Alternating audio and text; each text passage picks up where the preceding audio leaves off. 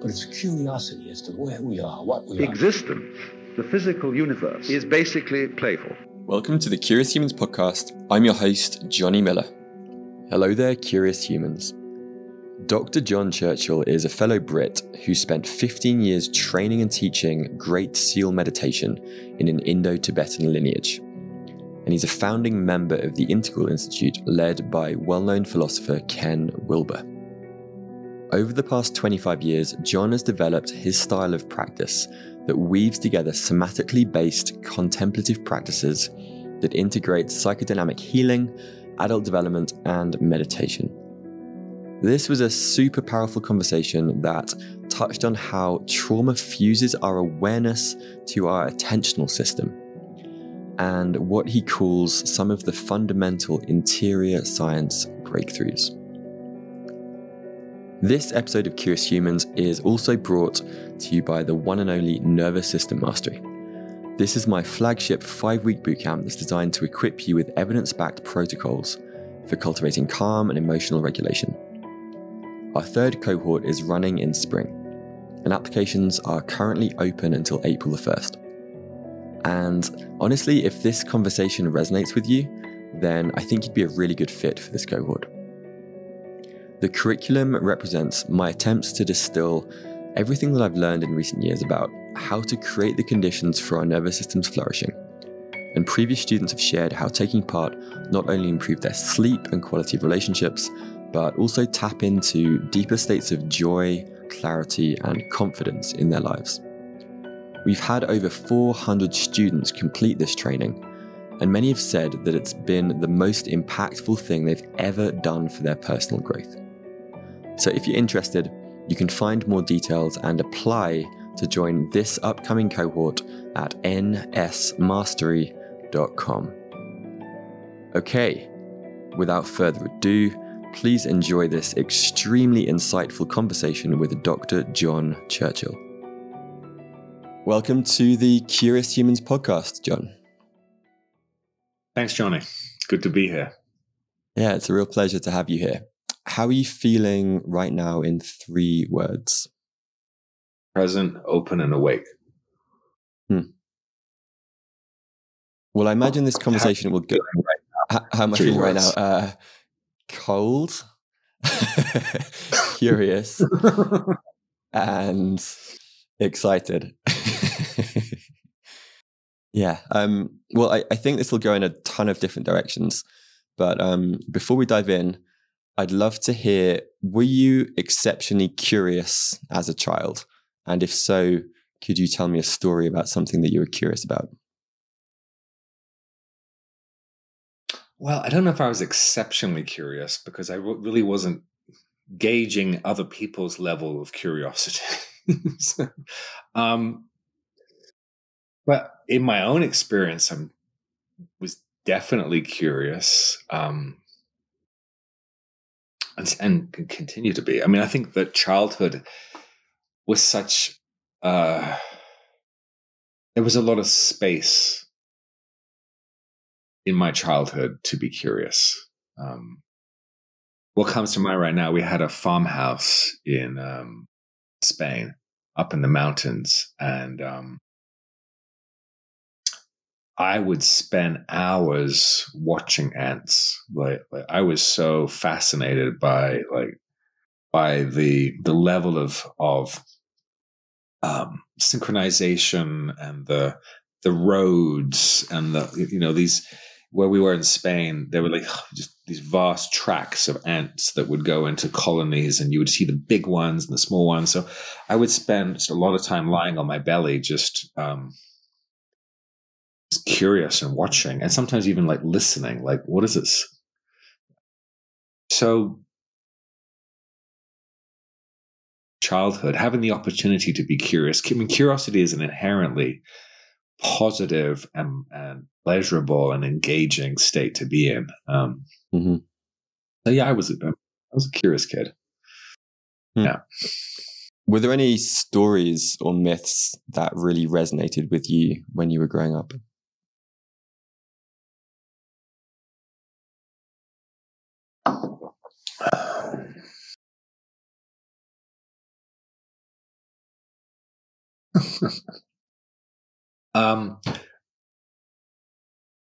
Star Wars. I was told that the first time, I think I was 5 years old when Star Wars came out. Mhm.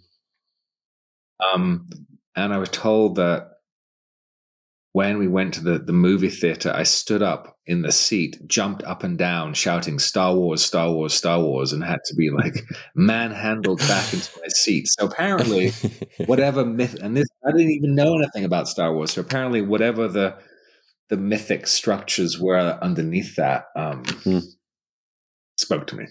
I mean, of course, I love stories, but that just stands out as like Star Wars, Star Wars, Star Wars.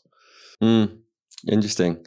Yeah, I can kind of see like the rebelling against the Empire threads that have maybe come alive in your later years. Yeah. Well, I heard on the Stoa, I think it was, that you described it as like a strong awakening in your teenage years. And when I heard that, like the idea of my experiencing that in the context of like a British private school is almost like absurd. And so I'm wondering, what was that experience like for you, and how were you supported through that at that early age? Yeah. Well, actually, luckily, I came back from boarding school when I was 14, so it didn't happen in a boarding school, because that would have been really crazy making. Yeah. But what supported me in that process? Is that your question? Yeah. Yeah. I mean, I think internally,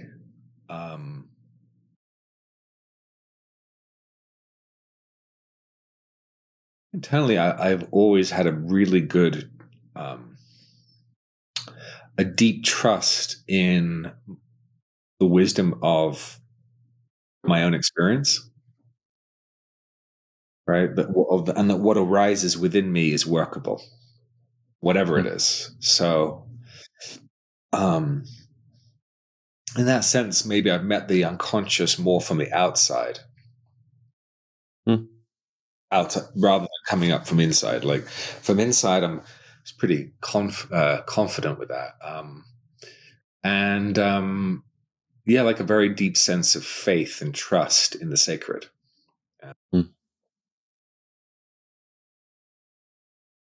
And then I had strong women. I had a strong mother, still have a strong mother, and a strong grandmother, both of whom were interested in psychology, contemplative practice, those kinds of things. So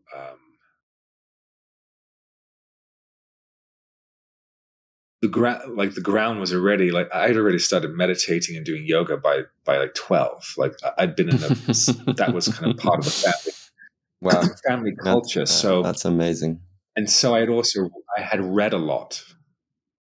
So even by the time I think I must have been 17 that this awakening happened, I was probably more well read in that field than most people will ever be in their lives. So I think that also, like having some kind of cognitive frameworks, I was really enjoyed Jung.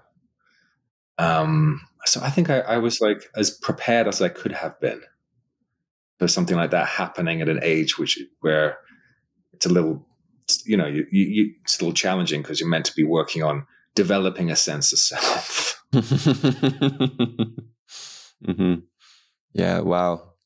That's quite it's a radically different experience of childhood than I think I had. That's very powerful. Yeah. And how did you come to be initiated into the Indo-Tibetan lineage and traditions?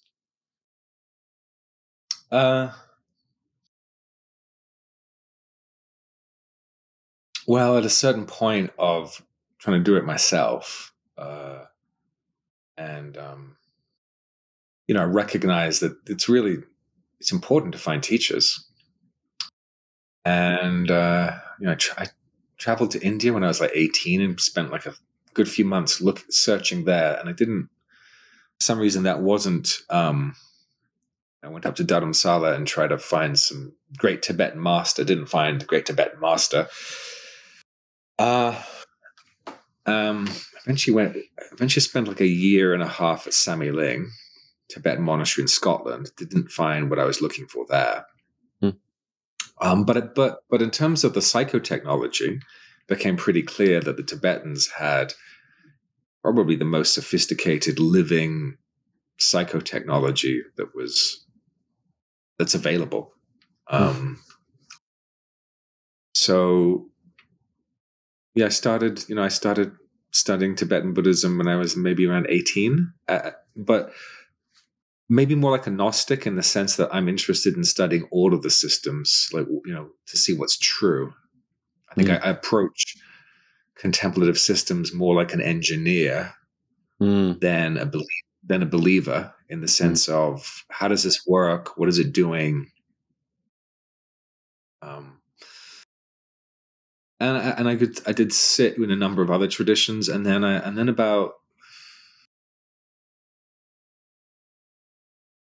nearly 20 years ago now, was it 18, 17 years ago, I met my mentor, who's passed away recently, Dr. Daniel Brown, and studied very closely, at a very close apprenticeship with him for 15 years, and he moved his office to the center that my wife and I had in Boston, and I studied psychology with him and studied into Tibetan psychology. So he taught me a lot about pedagogy.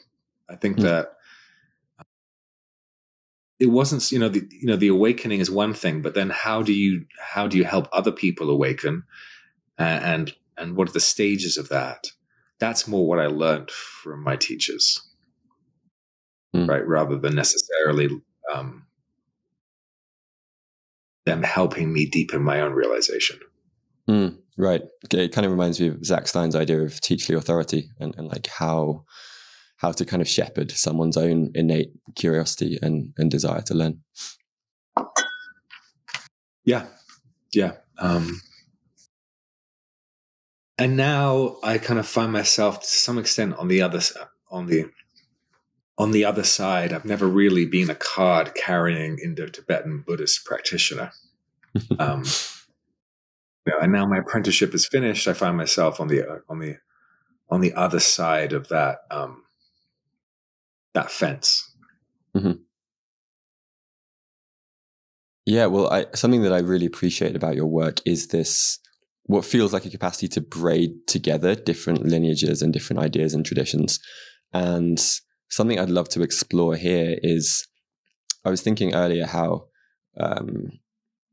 science has kind of given these breakthroughs over the last several hundred years, and these moments of like Copernican revolutions of like, realizing that the Earth is actually going around the sun, things like this. And it feels like there's a parallel in the interior sciences that there have been like equally powerful breakthroughs in the last kind of couple of thousand years.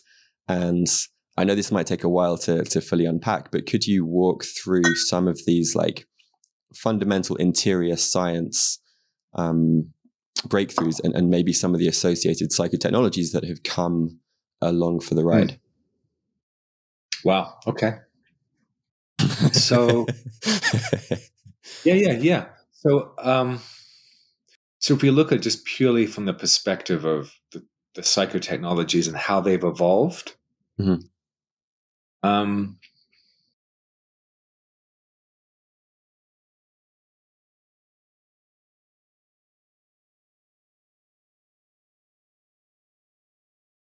well, we see in terms of like the human exploration of the psyche, there's definitely phases of how that technology has been explored and developed. And I don't necessarily believe that like my understanding of history is a little bit different from most people's understanding. So, I experience much larger cycle. I mean, the last 10,000 years has just been one cycle in something, much, much larger. So, but these things get lost and then they have to be rediscovered again. I mean, the first kind of level of practice, if you will, as we explore is like the shamanic levels of consciousness, right? And those used to be a lot more open, access, right? Whether it was through plant medicine or sacred sexuality. I think we've lost over the last couple of thousand years, the trauma in the West has been particularly the loss of access to sacred world at that very basic level. And by basic level, I mean like the ability to be in relationship with the ancestors and the other dimensions of reality. That in prior times, the veils were a little bit thinner. And particularly the history of how Christianity has kind of inhibited and shut out access to dynamics of our own psyches. So we don't have much of a indigenous tradition left in the West. There are some druid and shamanic technicians, but you see that more generally in more indigenous cultures where they've managed to keep those practices alive. But as we get into the more advanced, what we might recognize as kind of contemplative technologies, all of these more developed, and by developed I mean like literate, scholastic, academic, all these traditions that had academies. Generally the first level of training had to do with training the attentional system, calming the mind down, developing stability of awareness, and then that's super important in terms of calming cognition, the fluctuation of thought, and developing stability, so that you can then look deeper into your own experience. So, Buddhism itself went through a number of cycles of development. In some ways, these cycles got more to do with the individual's capacity. So maybe it's more useful to talk about, Leo, the individual's journey. Like in the beginning of Leo, in the beginning of practice, right? Once you calm the mind down, that's the first stage. And for many people, that could take a long time. Many people don't ever complete that, right? As you're doing that, then you can begin to come to understand in your direct experience how reactivity is operating. So cause and effect, you begin to recognize, there's reactivity in my system. There's trauma in my system, right? So in my mind, a big foundation of contemplative work is the recognition of trauma and of conditioning, and of beginning to become more present and to stop the momentum of the traumatic reactivity that keeps you engaged in cycles of avoidance of our experience and engaged in behaviors that aren't connected with what we really want. Yeah. And I imagine that, in your own journey. Yeah. Yeah. Just to double click on that a little bit. I've not really heard many people talk about the connection between Buddhism and unpacking trauma. Often they seem like shadow work and cleaning up versus waking up. They seem like two different paths. So it's interesting that you think they're related. I think that's got to do with not a thorough translation and understanding of cognition and metacognition, right? Which are the very building blocks of perspective taking and of growth. So you have to be able. Well, what did the Buddha mean when he talked about dukkha, right? Reactivity. Well, reactivity essentially is the effect of multi-generational trauma within the nervous system. So the first thing is to understand that the whole thing from the point of view of contemplative psychology is about varying levels of trauma. What happens with trauma? Right. Because at the deepest levels of mind, when we experience trauma, even before it becomes like kind of impacted in the body, is that awareness itself, which is an unbounded open field, becomes fused to the attentional system. So the attentional system, is there to see like what's going on.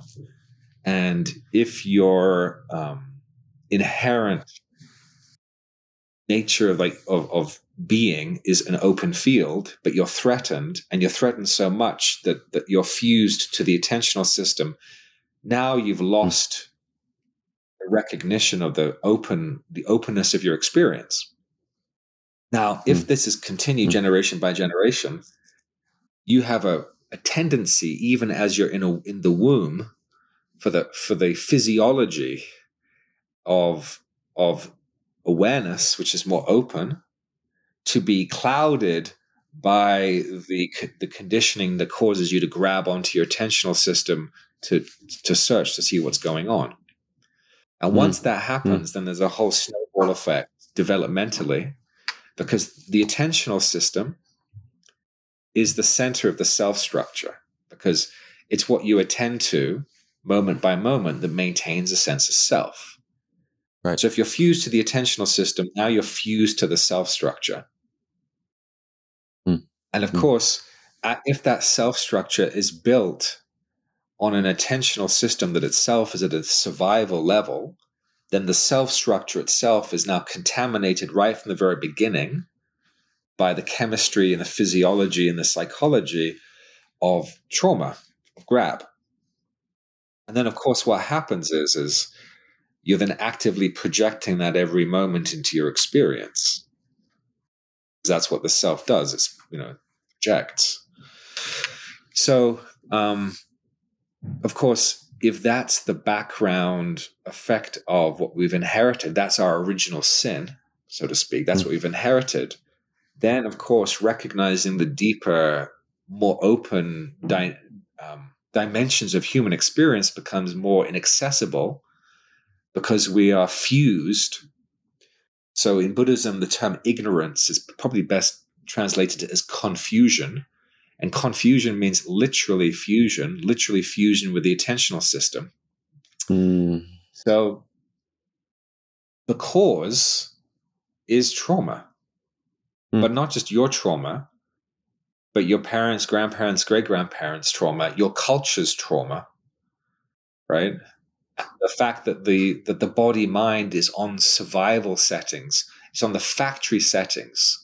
When you get it, it's on factory settings, right? And if you're lucky, maybe your family lineage has less grab, but generally, factory settings put you on survival until you learn how to upgrade, right, to something that isn't just kind of survival.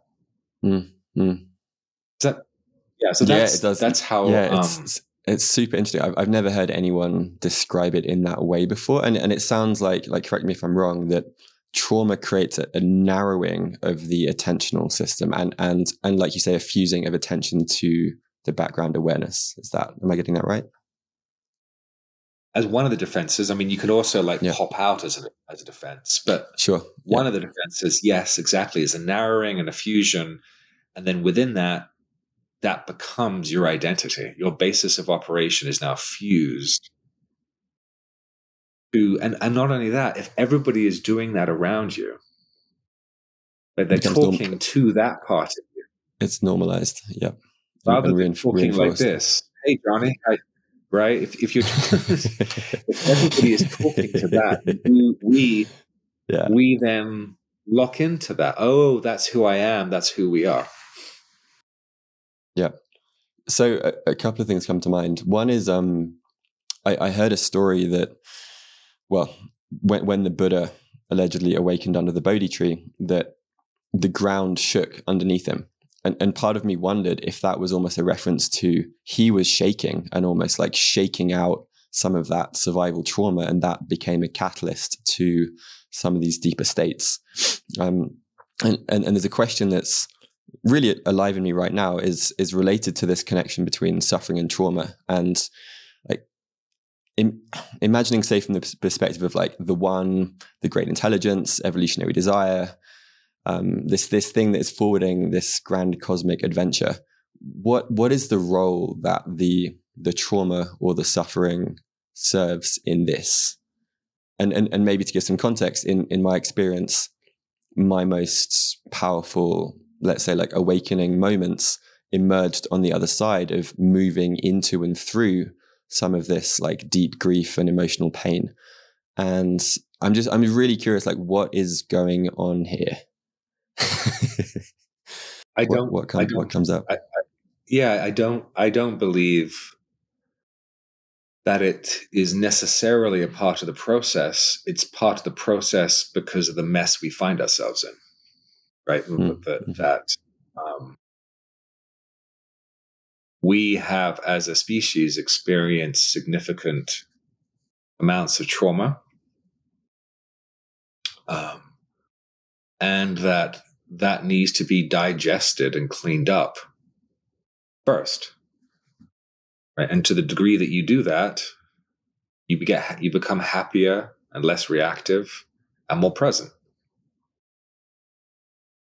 I don't believe that's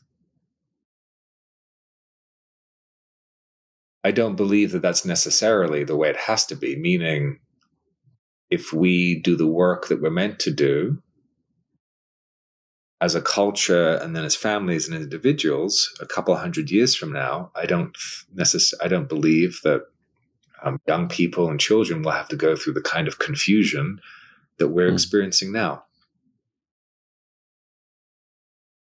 And I think that it's just a part of where we find ourselves in history. And again, I have a slightly different take on history than most kind of evolutionary spiritual perspectives. Got it. Yep. And what do you think is the connection between, let's say, shadow work and reclaiming our power and reclaiming that like vital life force that does seem to live in some of the more shadowy explorations? Well, again, it's only shadowy because of the nature of how our culture chooses to affirm and what it chooses to affirm and what it chooses to negate. Mm-hmm. Right? So that's, and also what your family chooses to affirm and what it chooses to negate. But do I think that that's a necessarily part? No, but it's just, again, it's related to the trauma and the defenses and what you say yes to and what you say no to.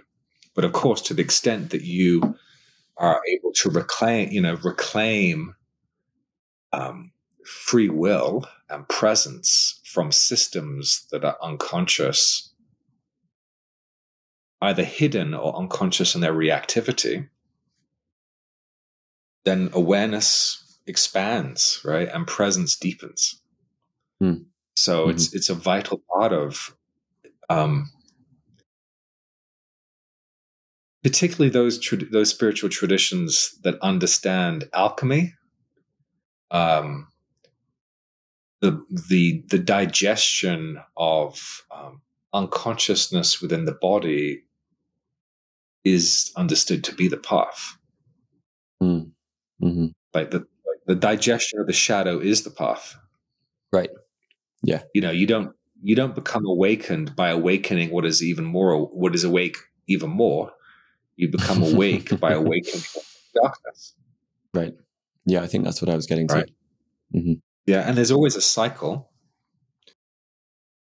right? Meaning, the more stable awareness is, and the brighter it is, and the more capacity it has to see things as empty from a Buddhist perspective, to see that things are constructed and therefore they are not as solid as you think they are.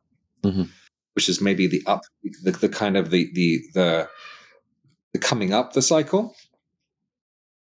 the more I recognize that, the more powerful and potent my awareness is. Then when I descend down into the depths of hell and into the material, then I'm able to digest more because I'm less reactive, because I don't take it so personally, which then when I come back up, it means that now awareness is brighter.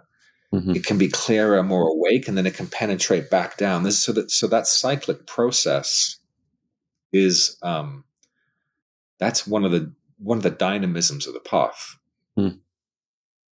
Yeah, that makes a lot of sense for me. And something else that I'd love to explore is part of what drew me to your work is your kind of weaving of all of these different technologies and practices. And I know you have the 9 disciplines on your website, and there are things like, I think you described it as the orchestra of ancient healing wisdoms and practices, which I really fucking love. Like, that's amazing. And weaving in integral maps and shadow work, and I'd love to hear a little bit more about like this approach and how you chose these different disciplines, and also the role of psychedelic work that you see in this path as well. Sure. Well, the first thing is, I think with any path, you have to have a very good understanding of human development, mm-hmm. because that's what we're talking about, right? So you've got to understand, that there are, let's say, 12 stages of development, right? Going from complete fusion to, early the attachment system coming online, early the self system coming online, concrete operational thinking, formal operational thinking. So we got to understand that there's a skeletal structure, right? And that each of those stages of development has therapies that address the specific developmental injury at that stage, right? If someone has a strip pathology, right? So a strip pathology is a kind of cognitive distortion. Doing a bunch of like attachment work on helping them feel safe might not necessarily address the fact that actually what they need to do is reprogram their cognition. Right. So first you've got to have an understanding of pre-personal, personal, and transpersonal, right? What those tiers of development are. So that's fun because you've got to understand what it is that you're working with. And then when it comes to integration, then you can look at what are the best practices that address each specific level of development, and then what are the cognitive and metacognitive and affective dynamics of those practices that make it effective for healing that level. Part of the challenge we have is and this is a big part of my work, is we have a Tower of Babel. We have like so many practitioners and so many practices, and we don't yet have a tradition, a contemporary tradition, a fourth turning tradition where they have been integrated to the extent that now we have an integrated path, right? That's part of what needs to happen in my mind in the next 20, 30 years. Right. Because if you don't have big enough organizations that have research and development departments, you're not able to actually, it would be like everybody trying to build an iPhone by themselves. Not going to happen, right? So that's, so you have to be able to integrate like psychodynamic psychology with like the best of, which is kind of pre-personal, with the best of kind of personal self-psychology with transpersonal stuff.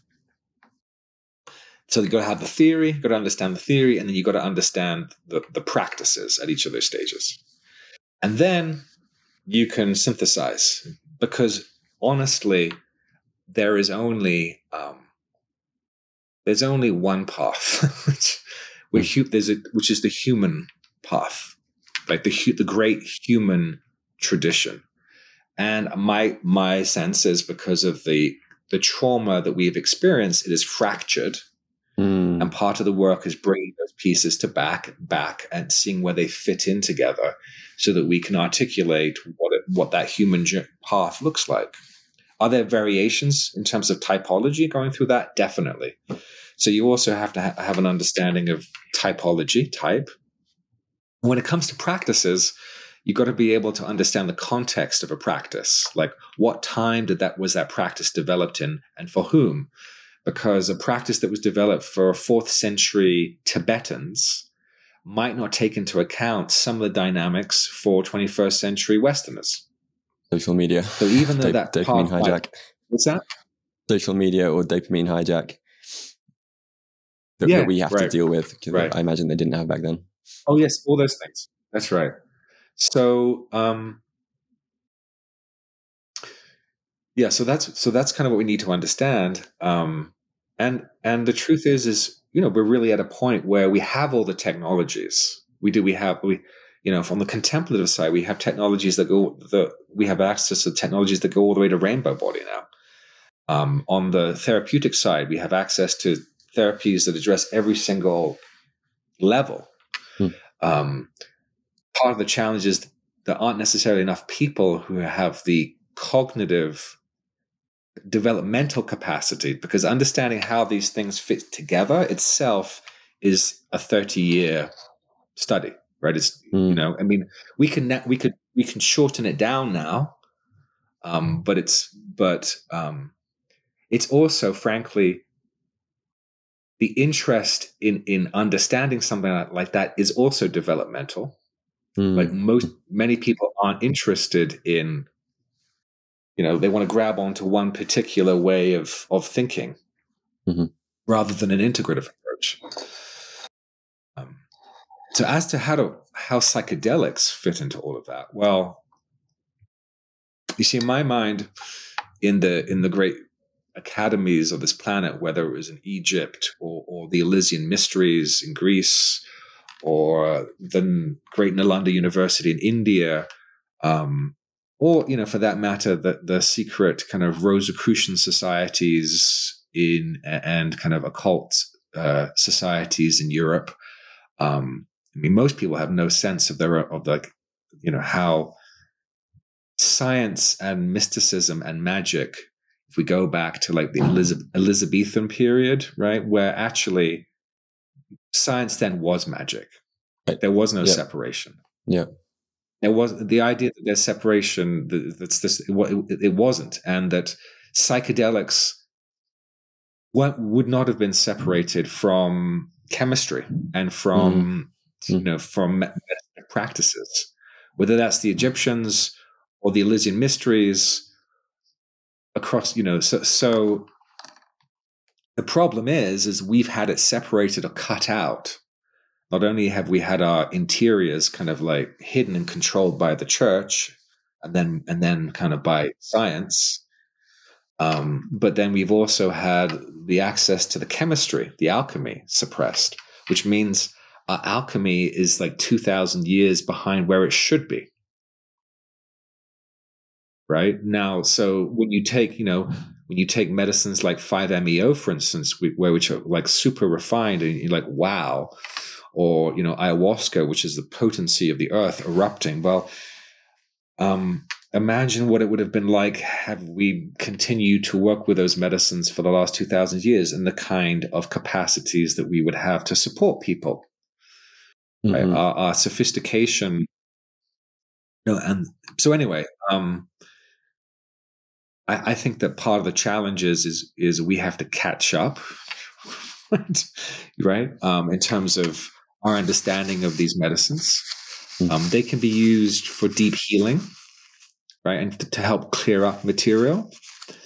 They can be used to help stabilize awakening, because to be able to maintain realization of the fundamental field, no matter what is thrown at you, that is an important part of practice.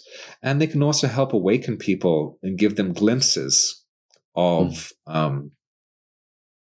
openings into higher states, but then it's a matching grant. Then you've got to match it with practice, right?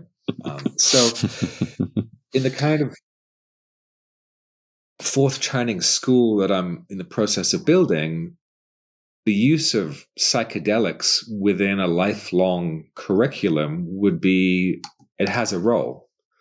It has a role, in terms of initiating certain phases, and also in terms of helping support, and also in terms of like group practice. I think we're going to rediscover, kind of group practice with these medicines that helps us journey together into those realms, and rediscover magic and the capacity to work with other dimensions of reality that affect this one. Great answer. Something that comes to mind, particularly in the first half of that, is it sounds like there is a very important role for the teacher or the guide in assessing someone's developmental stage, and then maybe giving a practice that is appropriate to that level. Is that correct? Yeah, absolutely. I mean, that's one of the roles of a teacher, is to be able to one of the challenges we have developmentally is the loss of teacherly authority, right? And of course, the loss of hierarchy, in its original sense, meaning sacred order. And so hierarchy is an important dynamic in development. Like, go to us when you and I were 5 and we went to school, it was expected that the teacher at the front of the class was more developed in certain dimensions than us, right? And and frankly, if I'm going to look for a teacher, and I that's what I'm looking for, I want somebody who can have perspectives on my experience. Sure. And obviously, the teacherly authority has been damaged because of the lack of integration of psychological work by the traditions, so that then these teachers have fallen because of their own lack of psychological work. But if we can find teachers who are psychologically integrated and also more developed than we are, then they can offer perspectives on our practice because they've covered that territory. Right. Yeah. Yeah, that makes sense. That's one of the things that we really need to rediscover. And this is about the sacred masculine. Like that hierarchy is, the sacred masculine, and that's okay. It's like, like you can't get rid of, the sacred masculine. It has a place. Yeah, absolutely. And it feels like a lot of the kind of male bashing or masculinity bashing has arisen from the fact that there hasn't been a good example of what healthy kind of father energy looks like in society. And we're maybe throwing it all out in the same thing. We will, I think, for sure, because Dark Vader, right? The Dark Father has been the one who's been, running the show. And complicit in that would be the asleep feminine, right? But if you think that by just kind of destroying the nature hierarchy, that we're going to be able to build an equitable civilization, that's incredibly naive and incredibly dangerous. Right.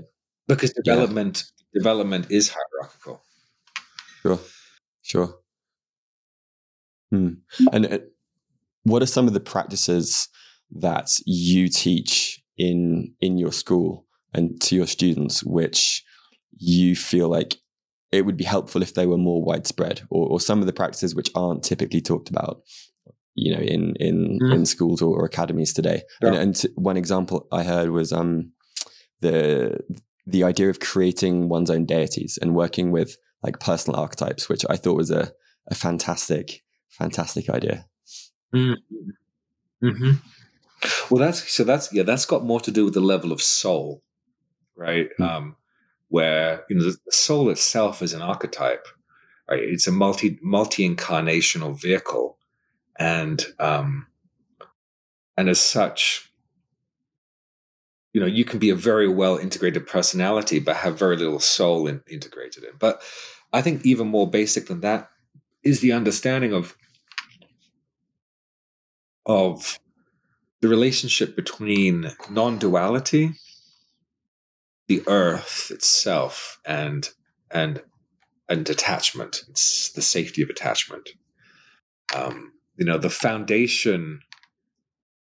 See, in the alchemical traditions, the metaphor is always like the stone, the alchemical stone, the philosopher's stone. Mm-hmm. It's not up there, but actually, true nature is right beneath your ass cheeks right now. And that the ground of being, no matter where it is met most directly as matter. Right? So many of the contemplative traditions emphasize the nature like spacious awareness and the fundamental openness of experience. But on a really pragmatic, really literal level, that shows up in the degree to which you and I are able to completely surrender to the ground that's beneath us. Because within your own direct experience, the ground that's beneath you is also within you, meaning it arises within your own experience. So what you think is the ground or earth or matter is actually the stability of your own awareness. It's the stability that arises within the field of awareness, but it's also made of awareness. So, of course, if you understand that spirit exists in its most obvious form as matter, and this is what they call in the tradition, they call space in the Tibetan tradition the Ma, the mother. And of course, matter is meta, is mother, right? So the mother, space itself, is actually literally matter. And we know this from science, that actually the nature of what you're sitting on right now, its nature is it's actually completely space. So then the degree to which you aren't completely surrendered into matter. Now, if you understand that, then you're able to work with non-duality in a very literal way. The non-duality isn't just some philosophical concept, it's also quite literal. Now, the attachment system is like how we internalize our kind of caregivers, right? Your mother and your father, how they get internalized within your psyche to then become a source of safety and security. Right. Now, the problem with that, of course, is that it means that your safety and security is based on the internal representation of an image, right, of your mother and your father. And of course, an image is not stable. But from an archetypal perspective, your mother, that the breast of your mother was the breast of the earth, the breast of matter itself, that actually our parents are expressions of the intelligence, the evolutionary intelligence of matter. So at a deeper level, right, we have to kind of heal the representation of your mother as being this English woman, if she was an English woman, right? And all the foibles that our parents had, to understand that at an archetypal level, the mother itself is the fundamental earth. Now, that needs to be understood experientially, as that the sense of safety and the sense of support as being beneath us in every moment can then be internalized. And if you understand that that safety is also space, that then the fundamental basis of the psyche, the root chakra, if you will, can become non-dual with the ground, quite literally. And because in the psyche, safety, the root chakra, is the fundamental, it's the most important mental factor for the whole developmental process. And frankly, your degree, or my degree of insecurity is what causes grab along the way, right? If you and I felt completely safe and completely secure, it'd be like, just like development would just like slough off. We would just open up. So if we take care of that fundamental base right at the beginning, and so most contemplative practices are heading upwards or somewhere. But, really what we do is like, hey, let's go and develop a deep, abiding, non-dual openness to the ground And then from that build a practice up. What happens is a very different unfolding, because then you understand that actually the tendency in old spirituality was to go kind of like up. Mm-hmm. And the tendency in kind of like postmodern spirituality is to like emphasize forward, like the evolutionary forward, as if that was more, which is different from them up. And then our culture likes to go out. We like to, let's scale evolutionary spirituality, right? Wide, forward, and up, rather than understanding the archetypal dimensions. That's fine, but there's also down and back and in. And so you have to know what are the archetypal dimensions that are default, that they're on default, right? We want to go forward because we're Westerners. We're like, where is this taking us? And automatically we're going to tend to go up and we're going to tend to go wide. So right at the very beginning, if we really want to understand the path of non-duality and the path of the sacred that's always right here, we've got to make sure that right from the very beginning, it's back and down and in. And then from that place, engage all these technologies, these meditative technologies, taking that into consideration. And that leads to a very different journey. Yeah. This is really powerful. The only person. No, I was just going to say, I'm kind of connecting dots internally around. So I also work as a breath worker. And the degree to which a client feels safe in the space is pretty much the degree to which they're able to move through and process things that are stored.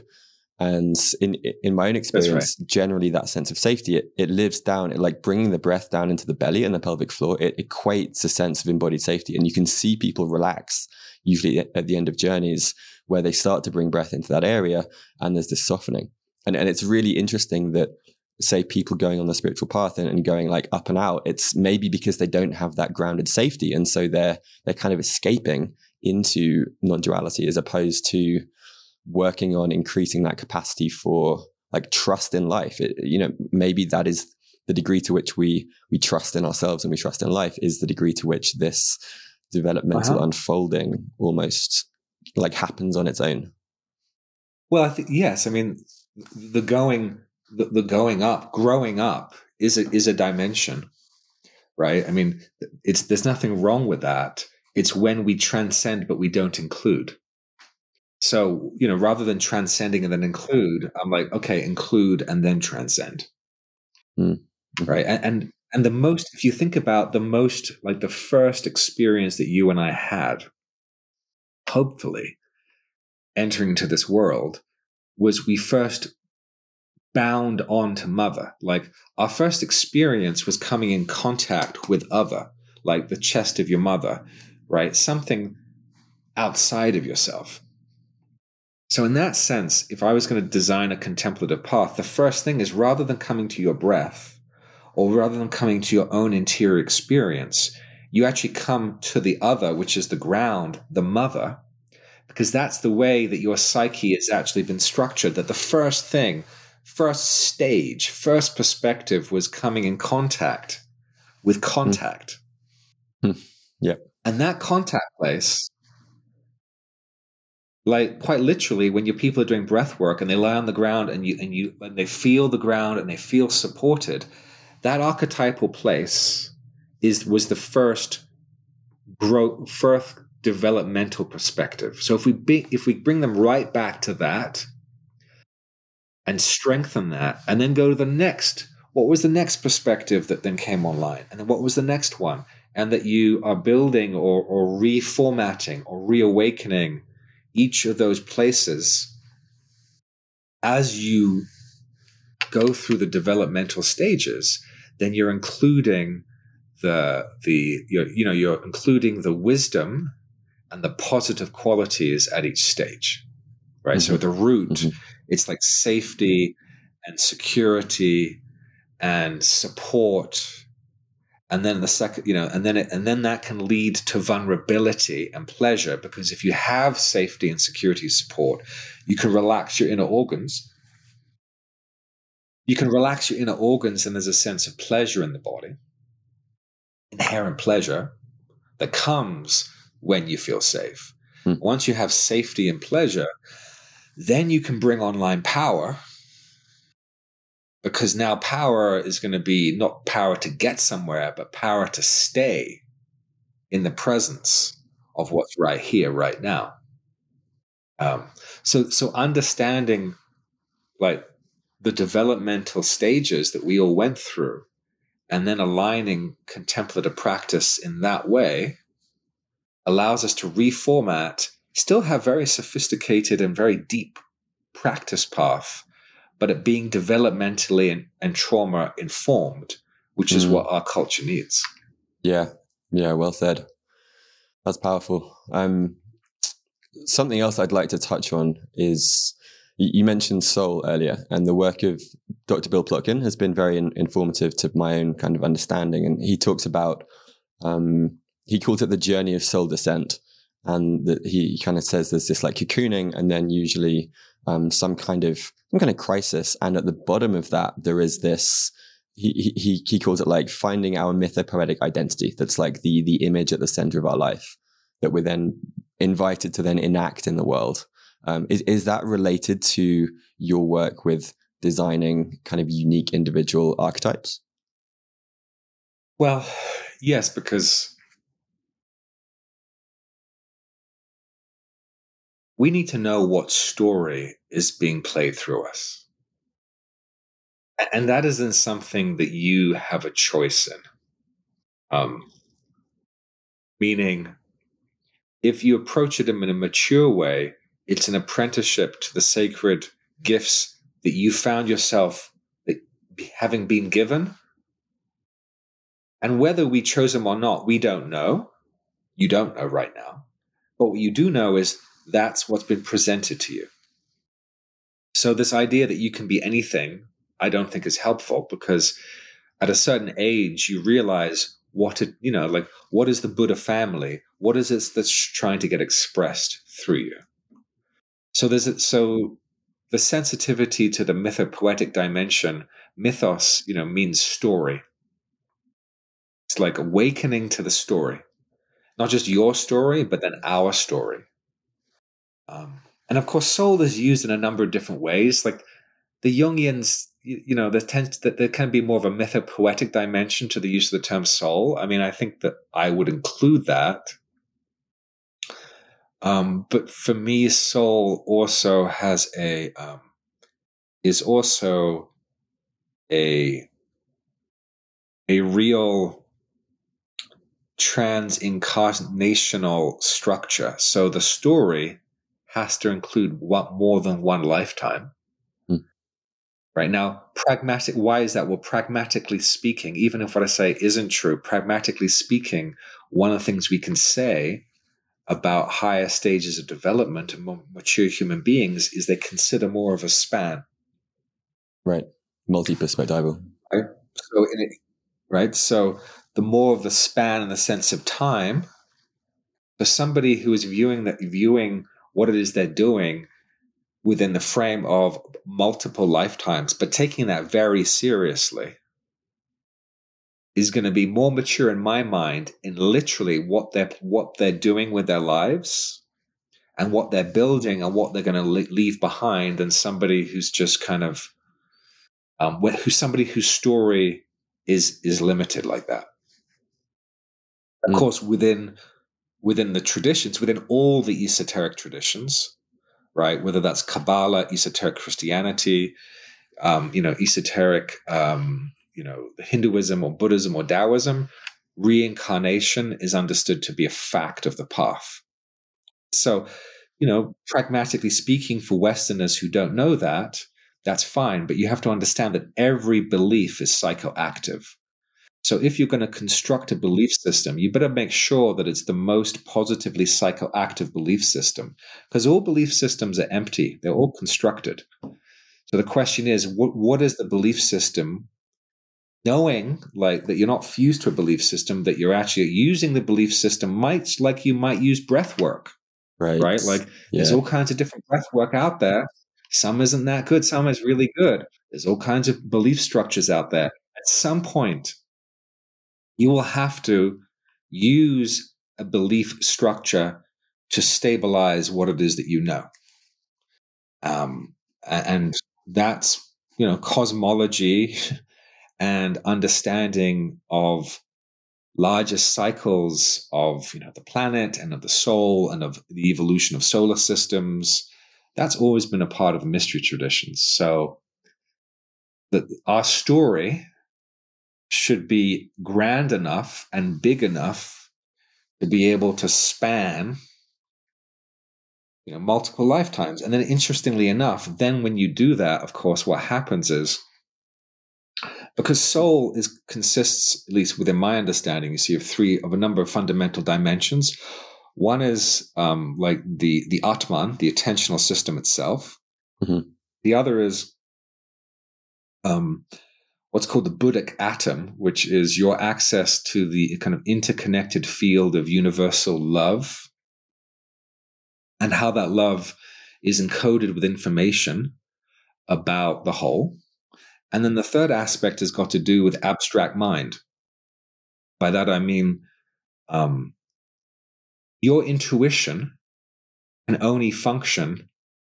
Intuition uses abstract concepts, the tarot, the runes, looking at birds in the sky, that they mean certain things, mathematics. To the extent that you have a good palette of abstract symbology, then the soul can communicate, because it communicates at a very abstract level, right? It's so, in that sense, that's why in the Buddhist tradition, although they don't use the term soul, they might use the term Sambhogakaya, it was well understood that a really good education was actually necessary for a bodhisattva to become a bodhisattva, because they needed material to work with. Mm-hmm. Yeah. Wow. So soul, I agree. Was it Plotkin? Mm-hmm. So Plotkin's conception of soul, I agree with, because he's particularly like going back and let's really include what we lost. Right? Like we lost those dimensions of soul, right? Which are kind of the life cycle that he brilliantly does in terms of the various themes. Yeah. But also, soul has evolved. So it also actually includes more abstract stuff that needs to get integrated into that. Multi-lifetime. In my sense, to have more of a sense of what soul means. Yeah, wow. There's a lot there. I love that idea of certain beliefs as being psychoactive. And perhaps one question, I remember you saying something around we don't yet have the structures or the fertile field to facilitate the depth of work that needs to be done. What do you imagine some of these structures might look like? And what are maybe some examples that feel like they're like on the right track, or they're like getting close? In terms of structures, interior or exterior structure? I'd say both. I'd say like the interior kind of beliefs that you just mentioned, and the external conditions that create the sufficient safety for this path to be kind of walked.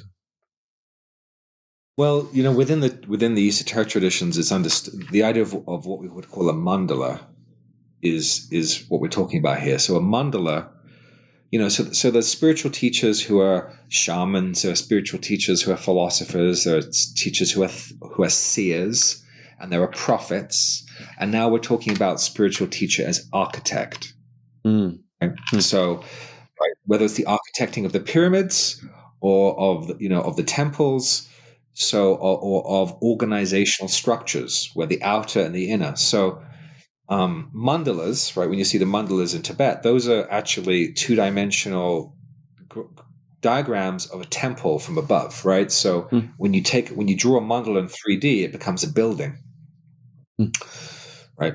And the building, of course, is the building that you enter into in your practice. So, if we look at like what's the last mandala that was probably built in the West, was probably the Freemasons, right? Oh, wow. So what do I mean by that? Well, if you think about where history was, Europe, kind of papacy and monarchs, and a graded structure needed to transition our culture to modernity. The Freemasons in Europe performed a sacred function, 17th, 18th century, right? Probably by the 18th century's beginning, but it created a space where certain conversations could happen. Many of the ideals of democracy that you and I take to be just the way things are actually happened inside of those lodges. And they happened because it was understood that they needed to develop a graded system that you could make sure that by the time you got to the level of the inner circle, that everybody was on the same page and had the same level of education. So what happened there is the external structure of the external organization was also the interior structure of which you went through inside, so that the outer and the inner were synchronized. Fascinating. So that then you and I could have a discussion around human rights and these kinds of things in a space where we both had gone through a similar kind of education. So, and that initiatory process, the degrees, we had the same thing in education, going through degree by degree by degree, knowing that actually when you completed the degrees, you were then equal, right? You're a member of the guild, but whilst going through the stages, there was a hierarchy. So I think, part of what we need is to relook at, obviously, then that, the Freemasons then had their own shadow, but you've got to understand what the function was at a time when there needed to be a space for something like that. So, what I see in the kind of progressive field of spirituality and human development is the necessity to actually build an educational system that provides a really thorough cohort journey. So you're going with your brothers and sisters through a graded education, so that the next plateau, that there is shared enough experience with enough people that then we can build culture and civilization from a new place. I think the challenge that I see right now is a lot of people have the cognitive capacity to intuit and see where it is that we need to get to.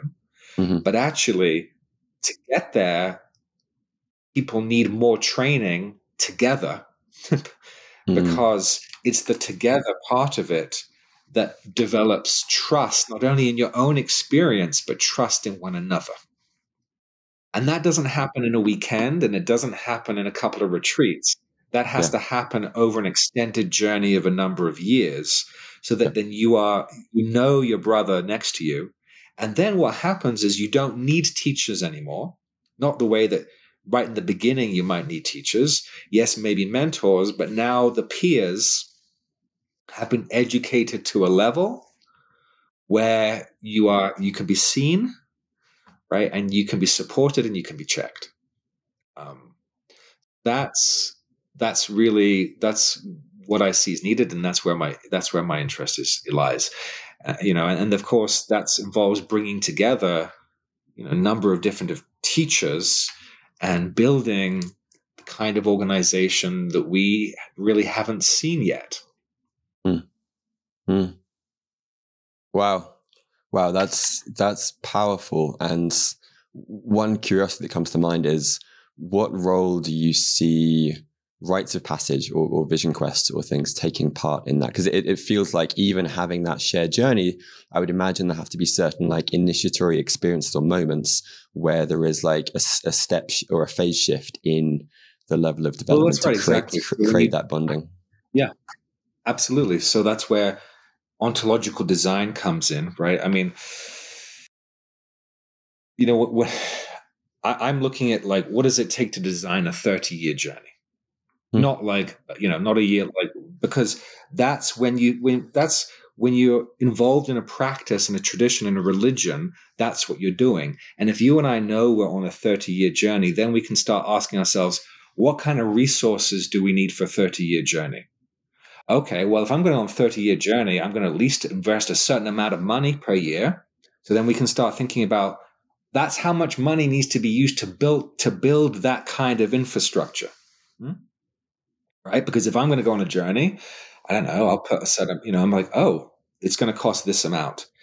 That's what you then use to then build these initiatory, you know, phases. Because yes, you're absolutely right. You need to have phases which break something open.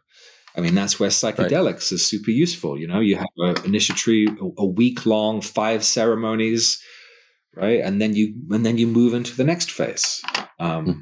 So when it's designed, when these things are designed, it was understood by the adepts that you are building an egregore. So an egregore is the subtle energy form of a tradition that functions as an intelligence, right? So you just like you're building an individual, and we have stages within us, so does the path have stages. That creates an energy field that then anybody who's coming into this energy field of a tradition is influenced by the intent of that egregore. And that's what building a mandala is. You're building a holographic Death Star, right? Loving the Star Wars references. Right? Yeah. It's essentially a time machine, a color chakra, that when people come in, they come in one time and they come out moving through to another time, right? In a sense of, you know, we need a new time. But to do that, you have to create a time machine, which is what a evolution, you know, process is. It speeds up evolution and takes you to another time. Interesting. Do you mean the perception of time, or do you mean the like felt experience of the shift of time?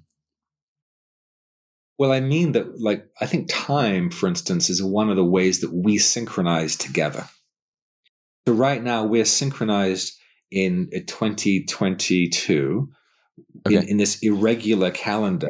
Like the story of time, calendar, and the structures of time. That story, but it's the way that you and I come together, right? In this story. So once you build a mandala, within that you have another time because you have another practice cycle. The difference between spirituality and religion is spirituality is something that you just do by yourself, and religion is something that we do together. But to do it together, we have to synchronize in time. And when you synchronize in time, right, you start to create, like right now, you and I are synchronizing according to the time of this culture and this civilization. December Gregorian calendar. Yeah. Right, exactly. Rather than finding rhythms. Now, once you then establish yourself, a collective on a new rhythm, it begins to generate its own morphogenic field. And that's what enables you to begin to build something new. It's difficult to build something new when the background field itself, the timing mechanism, the beat, is the beat of the cycle that you're actually trying to get on top of.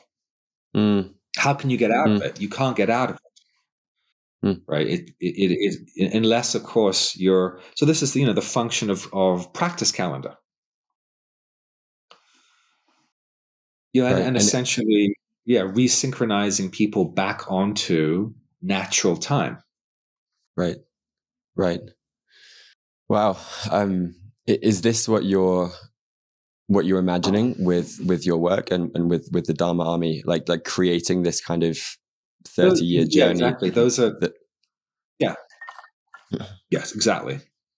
With my friends, not just myself, but I think one of my skills is I just spent the last 30 years thinking about how do you architect this, and that's that's one skill. But obviously, interested in using, holacracy and other variants of kind of governance systems in terms of building, systems of governance that work well.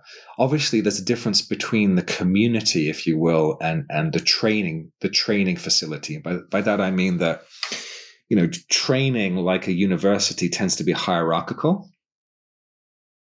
And you kind of want that but the community, you want to be more democratic, right? So you have to understand, how do you have different governance systems working within a single ecosystem, so you can have the best of egalitarian democracy and the best of kind of hierarchical meritocracy. Right. And then how do you build that in such Jamie a way? Says, Sorry, you keep going. No, I want to hear what Jamie says. So Jamie, his the third chapter on his book is around like ethical cult building and like how do you make sure that someone doesn't grab the ring of power and builds the conditions for an ethical cult, which sounds like what you're talking about. Yeah, except I just said culture, not cult. Like, cult is when it's small. Culture is when you build it to go viral. Right. Yeah. Right. Like a culture within which you are growing something. Right. Yeah. Huh.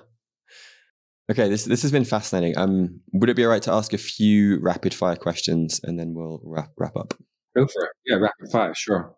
Okay. First question is, what is one concept or practice that you wish you'd known earlier?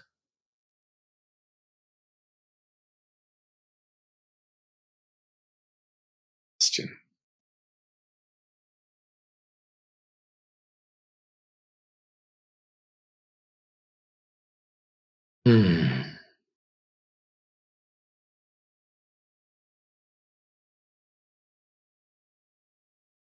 Trust. What is something that took you a long time to learn personally? And this could be the same answer.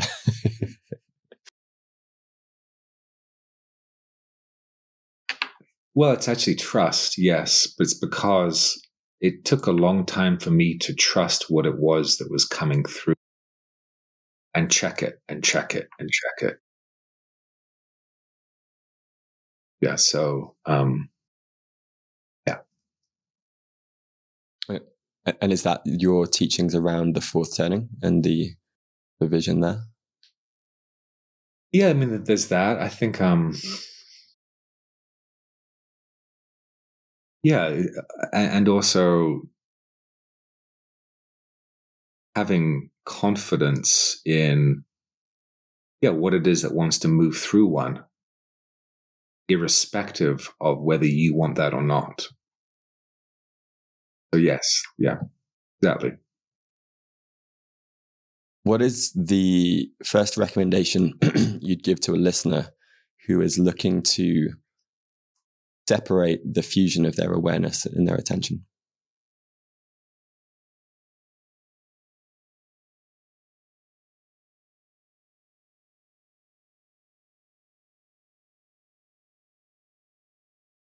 I think to take time lying on the ground, take time, learning to really let yourself be held. And then when you stand up and you walk through the day, track in every moment to what degree right now am I letting myself be held?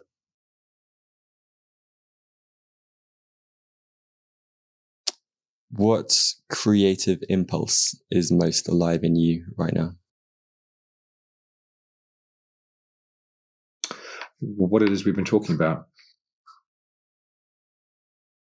And last question, what is your greatest hope or wish for the Planetary Dharma Army in the coming years or decades?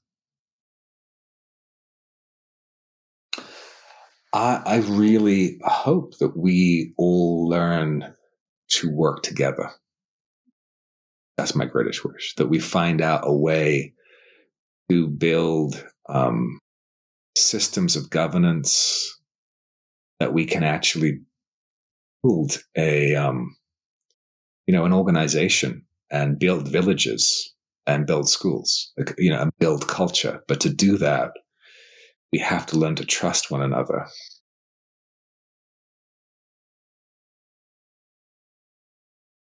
To be willing to go on a journey together.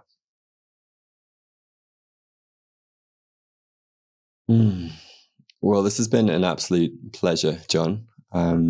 Where can listeners find out more about your training, your book, your work? What's the best place? So the organization's website is karunamandala.org. Private practice website is samadhiintegral.org, and find out more details there. Beautiful, and I'll include those in the show notes as well. And I'd like to close with a line from Rilke. He said, "Try to love the questions themselves and live them now. Perhaps then, gradually, without noticing it, you will live your way into the answer." With that in mind, what is the question that is most alive in your consciousness right now? And what question might you leave our listeners with? How do we love deeper? And how do we love wider? And how do we love higher? How do we, set the world afire in this next coming year with love? Fuck yeah. Beautiful. Fuck yeah. That's right. Thank you. Yeah. Thank you so much. I hope you enjoyed this conversation. It would mean a lot to me if you could take a few seconds to open up your podcast app and give Curious Humans a shiny 5-star rating. This not only helps more people to find it, but it will help me to get more awesome guests in the future. And if you're not already subscribed, then the Curious Humans newsletter is where I share monthly morsels of interestingness and podcast updates. You can sign up for that at johnny.life. That's JONNY.life.